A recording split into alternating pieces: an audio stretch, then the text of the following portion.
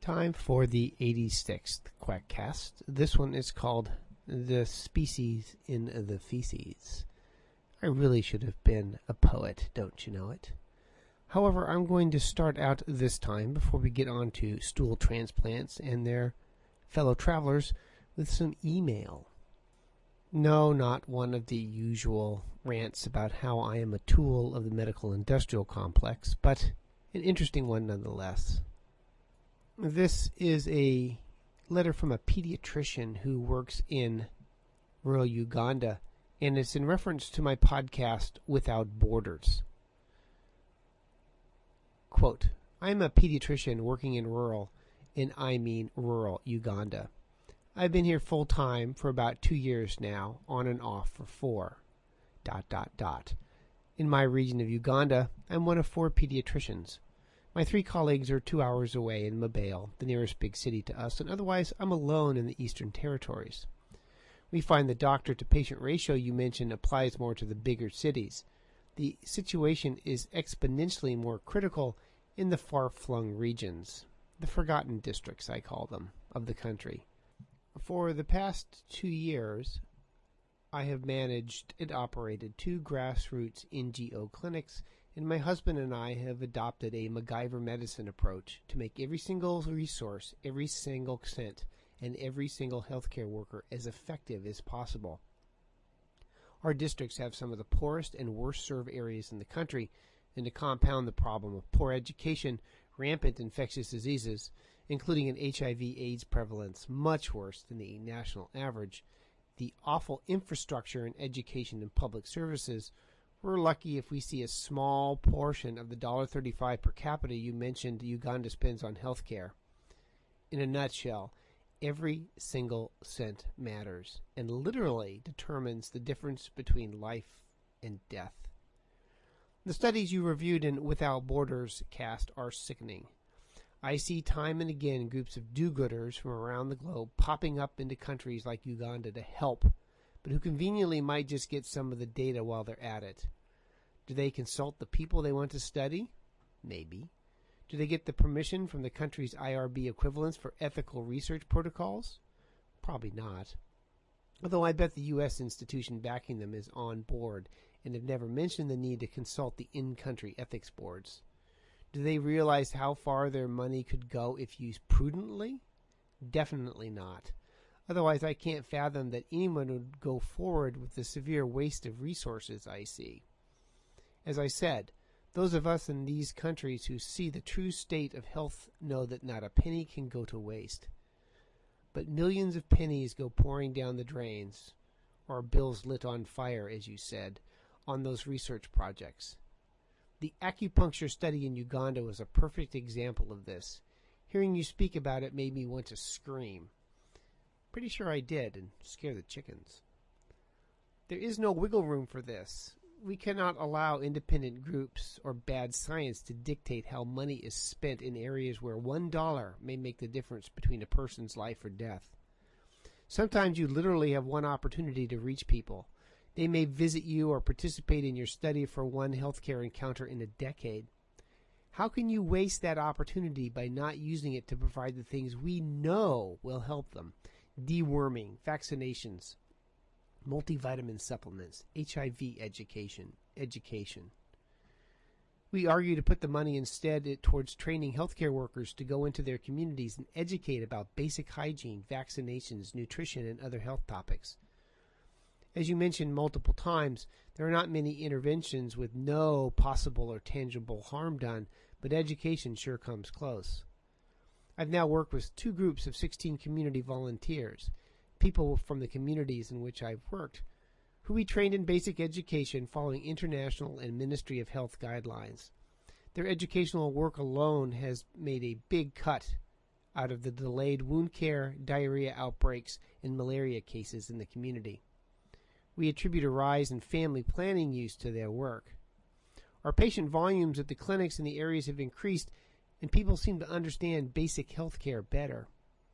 How much did it cost to train these people? About $200. Total. Imagine putting all that acupuncture money towards widespread community health worker training in Nepal, Uganda, Nicaragua, and Haiti. This is what keeps me fighting in international healthcare and why I get so damn pissed off when I hear about studies like what you discussed. Thank you so much for addressing this tragic ethical issue in your podcast. And then they go on to say nice things about me. All well deserved, no doubt, but not the nice things I can say about them. Now, it is not infrequent for me to ask for donations. Don't get me wrong, I like money. As the Beatles said, money don't get everything, it's true, but what it don't get, I can't use. Now give me money. Yeah, that's what I want. However, it occurs to me that there are people who could use $1 more than I could. Even at my worst, my life has been better than that of 99.99% of the people on the planet, and will probably continue to be so. So if you're bored, why not send money instead of to me? Instead, donate some money to Ugandan healthcare. How might you do that, you would ask? Well, I asked Dr. Lisa Humphrey, who wrote me the letter, and her husband, Douglas De Silva, if they could recommend some charities that would put their money and your money to good use. The links will, of course, be on the website, but I will mention them here.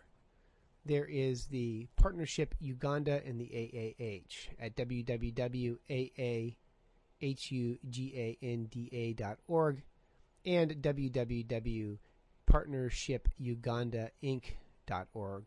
partnershipugandinc.org, and click the support tab.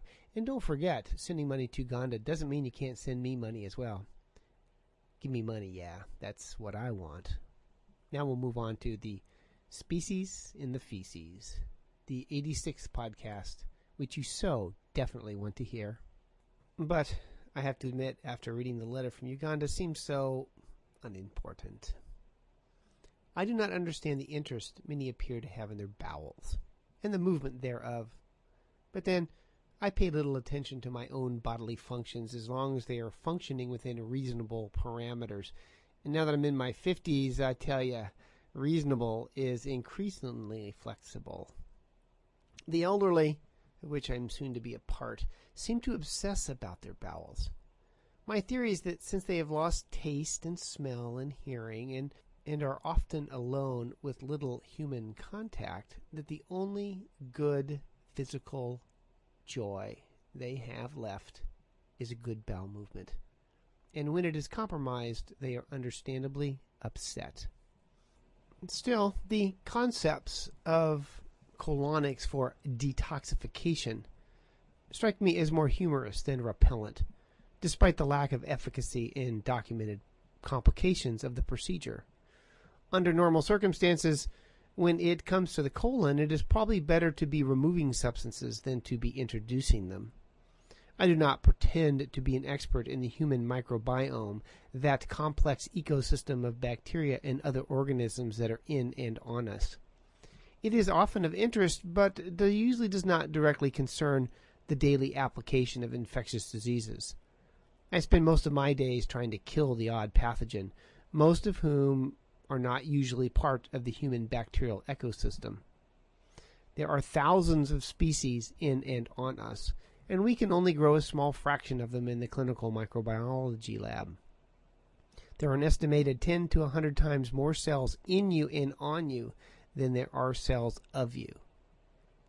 Take your colon, please. It has been estimated that the cumulative human lower intestinal microbiota contains at least 1,800 genera and 15,000 to 36,000, depending on a conservative versus liberal classification. Now, I tend to think that the conservative approach is associated with a larger quantity of lower intestinal material, but that's me. You may think you are hot stuff, but really, you are only sentient transport media for feeding bacteria.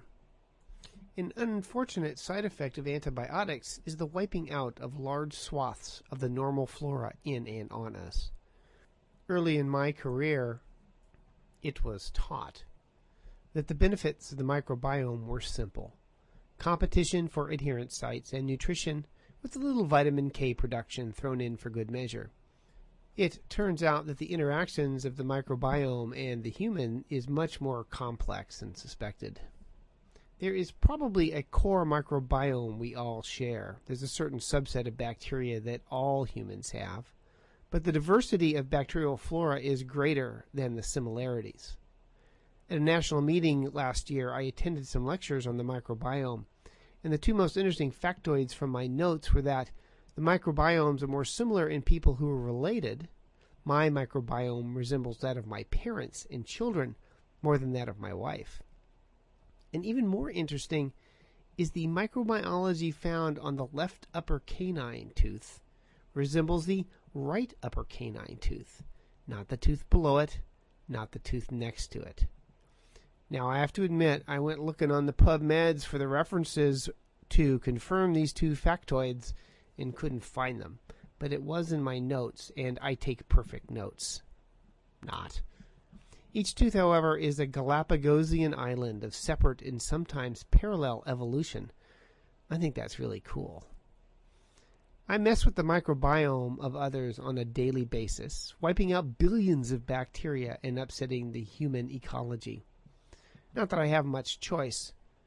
Most of the patients I see would likely die from their infection without antibiotics, although if there is karma for causing the deaths of other creatures, given the huge number of microbial deaths for which I am responsible, I am destined to come back in the next life as a rabbit in a syphilis laboratory.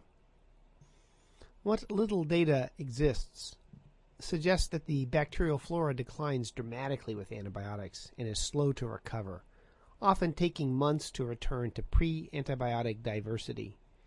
Each course of antibiotics is, to the bowel bacteria, almost a KT extinction. I can't even say that word.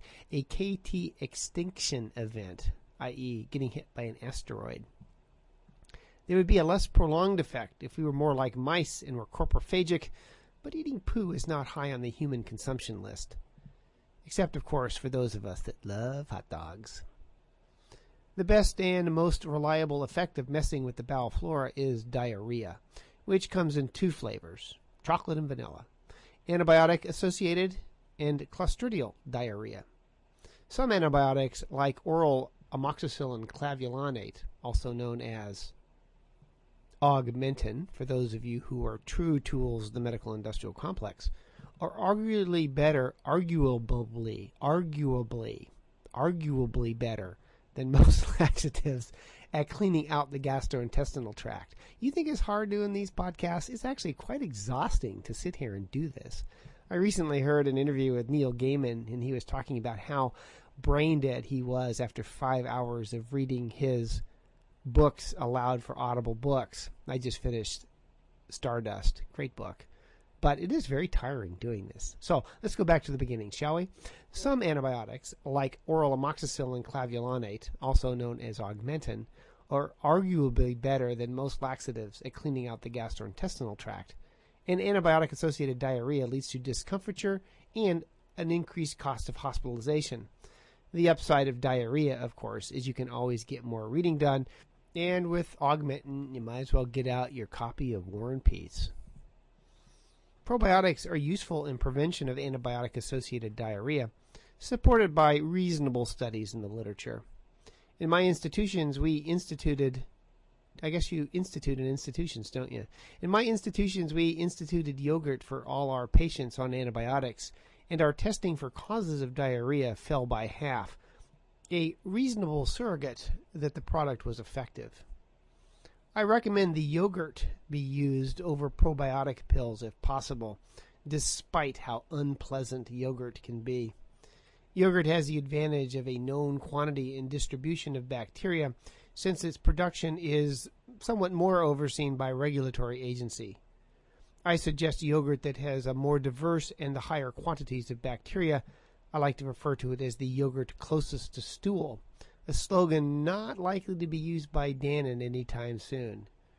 Activa, the yogurt that most resembles poo. Probiotic pills are problematic since their contents are not regulated, and the organisms in probiotic pills can be dead, or the species of bacteria are other than what is listed on the label. I talked about this at length on my probiotic podcast. It is, however, wrong to consider organisms in probiotics as good bacteria. They are often not part of the normal flora, and they can incite an inflammatory response and, in extremely rare circumstances, invade the bloodstream. I've seen a couple in my career. It is interesting but not surprising that probiotics can prevent upper respiratory tract infections in children. Quote, regarding the potential mechanisms through which the reductions in respiratory symptoms and antibiotic usage could be explained, an immune-enhancing effect is likely explanation, because numerous studies with various probiotic bacteria have demonstrated their ability to modulate immune responses through interactions with toll-like receptors. End quote. As I have mentioned before, immune-enhancing is what us ID docs call an inflammatory response, which, if activated in advance of a pathogen, primes the immune system against subsequent infections. If you expose an immune cell to bug A, it's ready when it has to battle bug B. The inflammatory response, however, long-term is bad, being associated short-term with increased vascular events, stroke, heart attack, and pulmonary embolism, and long-term, perhaps, with vascular disease. Being immune-enhanced may, for example, prevent tuberculosis at the price of the metabolic syndrome. As far as I can tell, the immune system is best left alone if you are not under acute microbial attack. Bacteria are neither good nor bad, but more or less likely to be pathogenic. Some are actually collaborators with the enemy, aiding and abetting pathogens in their invasion. The normal flora, the so-called good bacteria, may enhance infections from polio, some worms, and other bacteria. Not a surprise, for even as we were evolving in tandem with our bacterial flora, our pathogens were certainly evolving along with us and our microbiome. And remember, even good bacteria would be more than happy to consume you if given half an opportunity, which they will someday. And as would some of our pets, as I think about it. The utility of probiotics in the prevention and treatment of C. difficile is problematic, and the literature can be read either way. I tend to think of the glass as half full of stool and as of little utility. It is a problem as C. difficile can be difficult to treat with antibiotics and has a high relapse rate, 10 to 20% each time you get a course of therapy. Some patients go through multiple courses of different antibiotics without resolution of their disease, and each antibiotic is more expensive than the last. The newest agent for C. difficile, fidaxomicin, has set a new record for price gouging, with a 10-day course costing $2,800. Yep, $2,800. That is a lot of money. That's a MacBook. That's a MacBook Pro. You could get a MacBook Pro for the cost of a treatment of diarrhea. The best therapy, best being the highest cure rate, for Clostridium difficile is the stool transplant, and I get pukey just talking about it. The stool of a spouse, although it really should be that of the parents or children, is pureed, then given down either a nasogastric tube or as an enema. Efficacy is almost 100%. There are worries about disease transfer, as some infections are spread by the ever so wonderful fecal-oral route. But although it may not be the case with the microbiome, when it comes to pathogens, most spouses have already fecal-oraled, and you probably have the same infections anyway. I have yet to send a patient for stool transplant, but my partner and the GI docs have done a handful with good results. Imagine, just imagine, my surprise when the local weekly, the Willamette Week, had an article on stool transplants being used by a naturopath as part of a $3,000 to $7,000 treatment, depending on whether you want to receive a home or go to a colon health retreat. I always retreat from colon health, I'll tell you. According to the Willamette Week, the practitioner is self-taught, and he obtains his stool from a 13-year-old male who was chosen because he had never had prior antibiotics. The kid is paid for his donations. I had a paper route as a kid, and, well, I'm not going to go there. Nope. According to the website, stool transplant is, quote, 90% effective in treating C. difficile infections and is 50 to 90% effective in significantly decreasing or eliminating symptoms of ulcerative colitis or IBS-C, end quote. The first number is legit. Stool transplant does indeed cure 90% of C. difficile infections. The second number? At best, I can find a half-dozen case reports for ulcerative colitis and a similar number for irritable bowel syndrome. For non-C. difficile disease, stool transplant is an intriguing idea, and given the interactions of the colonic microbiome and the gut, I would not dismiss the idea out of hand. How alterations in gut flora plays a role in irritable bowel syndrome, ulcerative colitis, or even weight gain and weight loss are interesting concepts. The understanding of these interactions is in their infancy, and may be a fruitful therapeutic option someday. I would be cautious, since it is also reasonable that giving someone a stranger's poo could conceivably set them up for chronic inflammation with resultant stroke and heart attack, increase their risk for polio, a disease that could conceivably have a resurgence with decreases in vaccinations, or even put them at risk for long-term bowel cancer, given the curious association between toxigenic Bacteroides fragilis and colorectal cancer. So you give someone a stool transplant and you give them the wrong Bacteroides, and voila, 30 years later they have bowel cancer. There are likely to be subtleties in different microbiomes and in the individual's immune system's interactions with that microbiome that will alter the risk or benefit of a random stool transplant. At least with a kidney, when they transplant it, they try and match it to the recipient. I would not be surprised if a similar process would optimize the benefits of a stool transplant, although a complication of organ rejection is infection, and just how would you tell that in a stool transplant? While it is medicine that is accused of not treating the individual, it is often the scam practitioners who have a one-size-fits-all in their treatments with no consideration for the potential ramifications of their practice. In the practice of medicine, you learn early that no good deed ever goes unpunished. Everything has downsides. I would be strongly disinclined to recommend that a patient spend thousands of dollars based on an interesting idea. I would not have thought that someone could beat out Big Pharma and charge more than fidaxomicin for a 10-day course for bowel therapy, but I evidently lack the requisite imagination. I also lack the insight to realize the importance of the colon for so many extracolonic processes, except I will admit that my health did improve markedly when I had my colon removed. Quote, using fecal microbial transplantation for other health problems, including autoimmune disease, eczema, asthma, multiple sclerosis, and depression, and it detoxifies the body and improves the mood, end quote. Interesting. You can write your own comments here. To say there is even a biologic possibility for treating MS or depression with stool transplants requires a biology I was never taught and cannot imagine. The opportunity for placebo effects to predominate with stool transplants would be enormous, but there are those who, well, like that sort of thing. To each their own. And if autoimmune diseases, eczema, asthma, multiple sclerosis, and depression are the result of an inflammatory response, hence the term autoimmune disease, for example, one would think that giving people bacterial flora would be more likely to make things worse. Certainly, some diseases, such as MS, are worsened with infection. So taking someone with an immune inflammatory response and giving them something that increases the immune inflammatory response may not be such a good idea.